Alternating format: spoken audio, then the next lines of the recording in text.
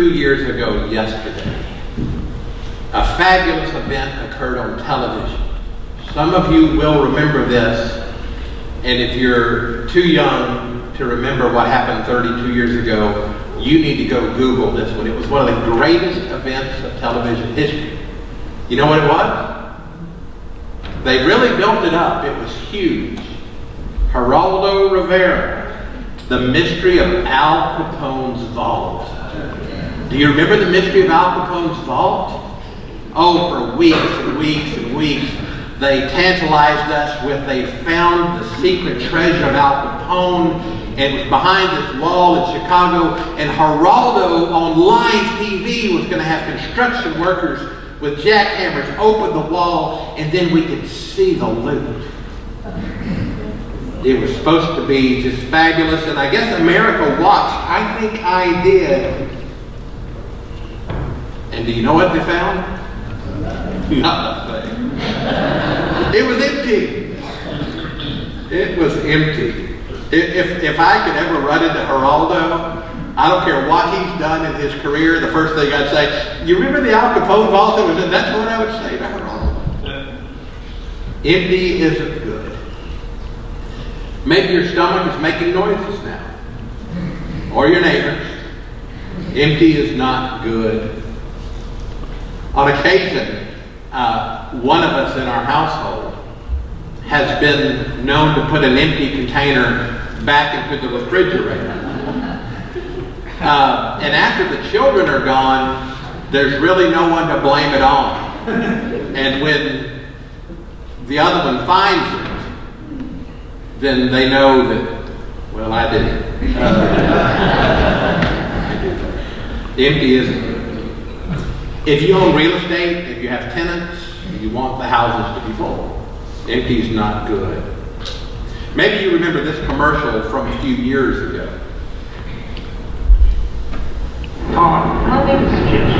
You're fired!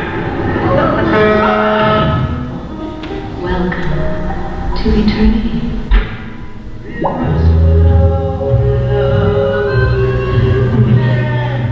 Heaven.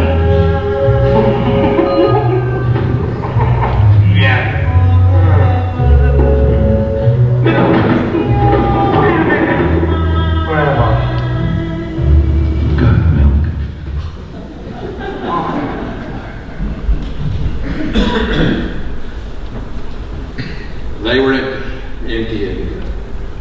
Today we're going to look at an interesting story that Jesus told about an empty life. Before we do that, let's pray. Lord, let us think about ourselves at this time, not about someone else. What is in our life and what isn't? How much room we have made for you. Father, thank you, no matter what our answer is, that today's a new day. And we can make choices that fill our lives with you. So, Father, help us in our journeys, in our walks. And let us fill our lives with you. It's in Jesus' name we pray. Amen. The story Jesus told us in Matthew chapter 12. Beginning at verse 43. And it's very interesting. He says this. When an evil spirit leaves a person, it goes into the desert seeking rest but finding none. And then it says, I'll return to the person I came from. So it returns and finds its former home empty, swept, and in order. And then the spirit finds 7 other spirits more evil than itself. And they all enter the person and they live there. And so if that person is worse off than before, that'll be the experience of this evil generation.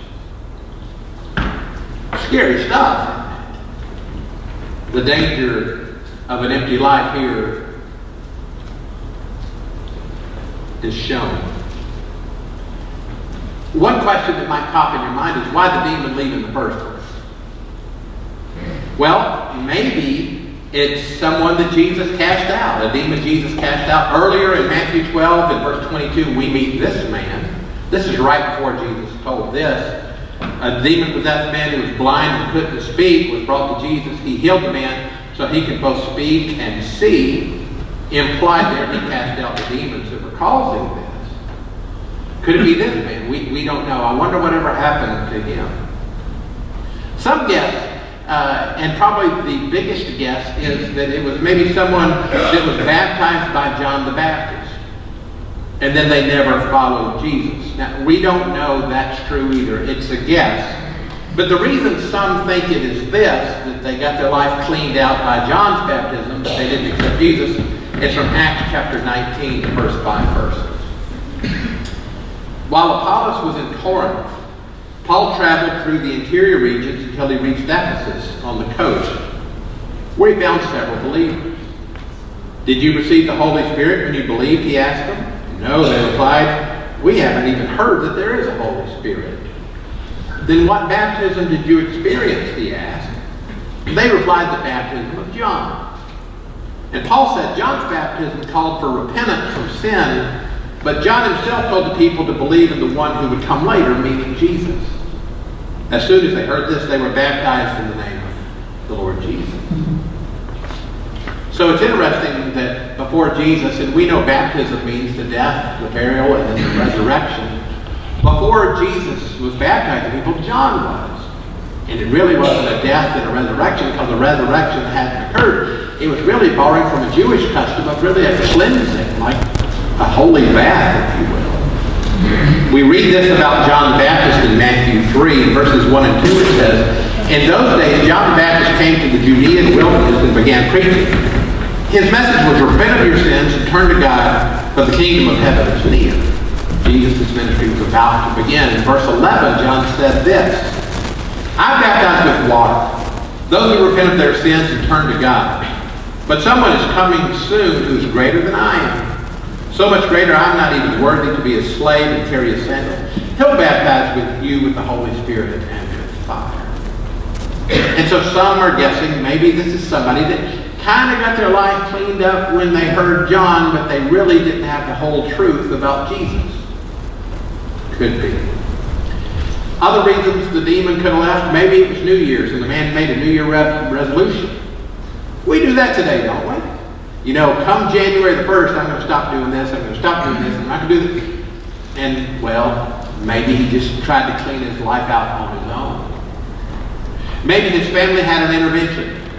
He walked into the house and they all jumped on him and said, you've got to stop doing this and doing this and doing this. And he said, okay. And he cleaned his life out. Maybe it was a health scare. And a doctor looked at it and says, okay, you got to stop this and this and this. These things happen today. Okay, he kind of stopped. Maybe he got married. His wife told him he needed to change. What we do know is that his life cleaned up, out with the bad. But then he didn't fill it with anything. And so it was empty. Like those we met in Acts 19. The Holy Spirit of God was not in him. And he was trying to live on his own power. We're doing this today because next week we begin a study on the Holy Spirit. And we'll be studying the Holy Spirit for several weeks. So this is getting us ready for that. Let's read Matthew 12 again about the empty life without the Holy Spirit. When an evil spirit leaves a person, it goes into the desert seeking rest but finding none. A lot's been made about it going into the desert.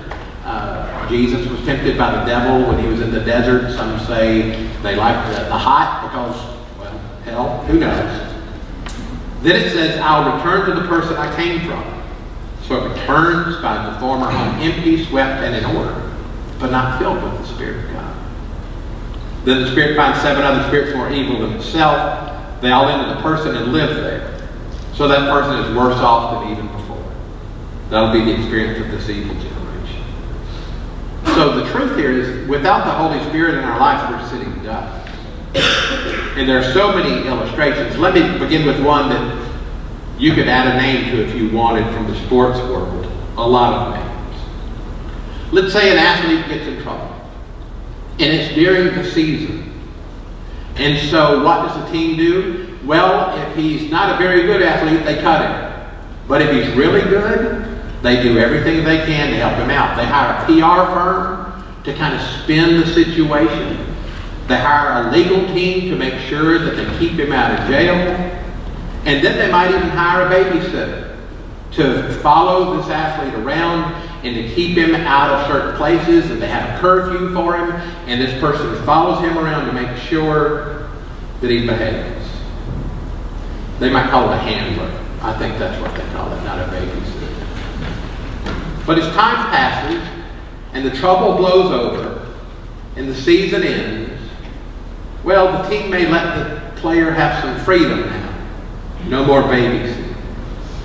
And even though the player made some changes during the season, without God in his life to fill the void, he's doomed.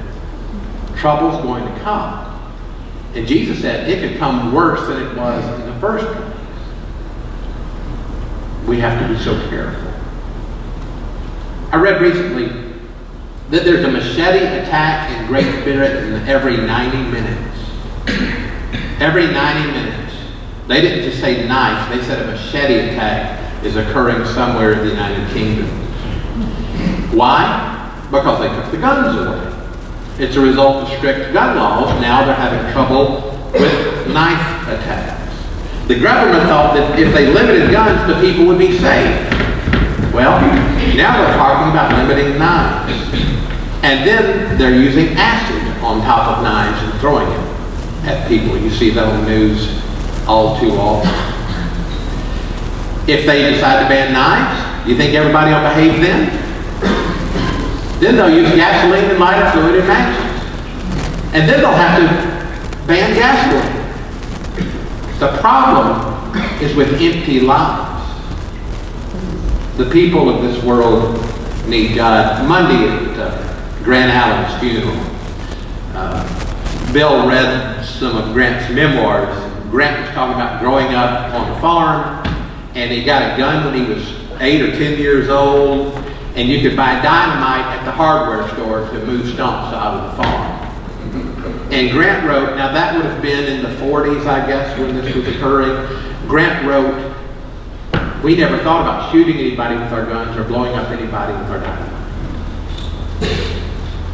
Because his life was filled. He had the Spirit of God in his life. Back to the empty life in Matthew 12. The Greek word for empty is a word skalazo. It means this. It means to loiter, to be idle, or to be at leisure. And so what it's really saying is, if we're not careful, if we're not moving in the right direction, if we're just coasting, then we're a target. Proverbs chapter 6 puts it this way in verses 10 and 11.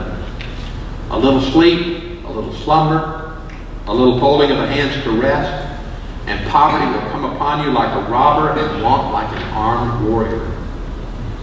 We have to be on our guard all of the time. All of us need to seek the help of the Holy Spirit of God every moment of every day. And why do we need to do it every day?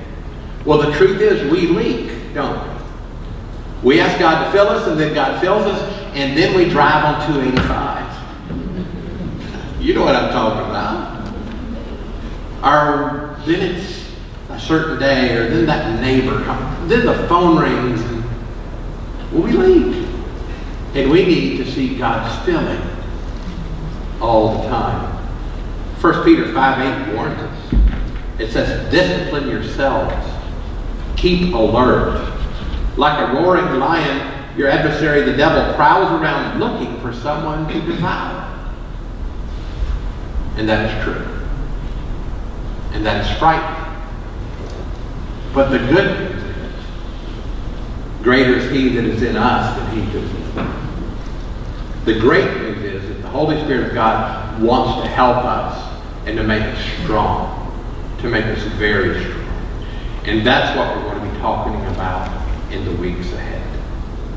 So, how do we know about our lives being full or empty? Well, on a car there's a gauge. It'll tell us the gas is empty or the gas is full or somewhere in between.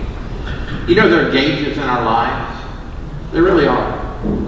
Our attitudes, are gauges of how much the Holy Spirit of God is in us. Our actions are gauges. Our language is a gauge. Our thoughts are gauges. I hope that you will join us in the weeks ahead for a life-changing study on the Holy Spirit. Life-changing. It really is. So, here's your homework. Ask God every day to continue to fill you. Every day ask the Holy Spirit of God to ride along with you wherever you're going and to be with you in all of your conversations, in all of your relationships, in everything you do. We're going to conclude today with a blessing. Before the blessing, I want you to stand, please.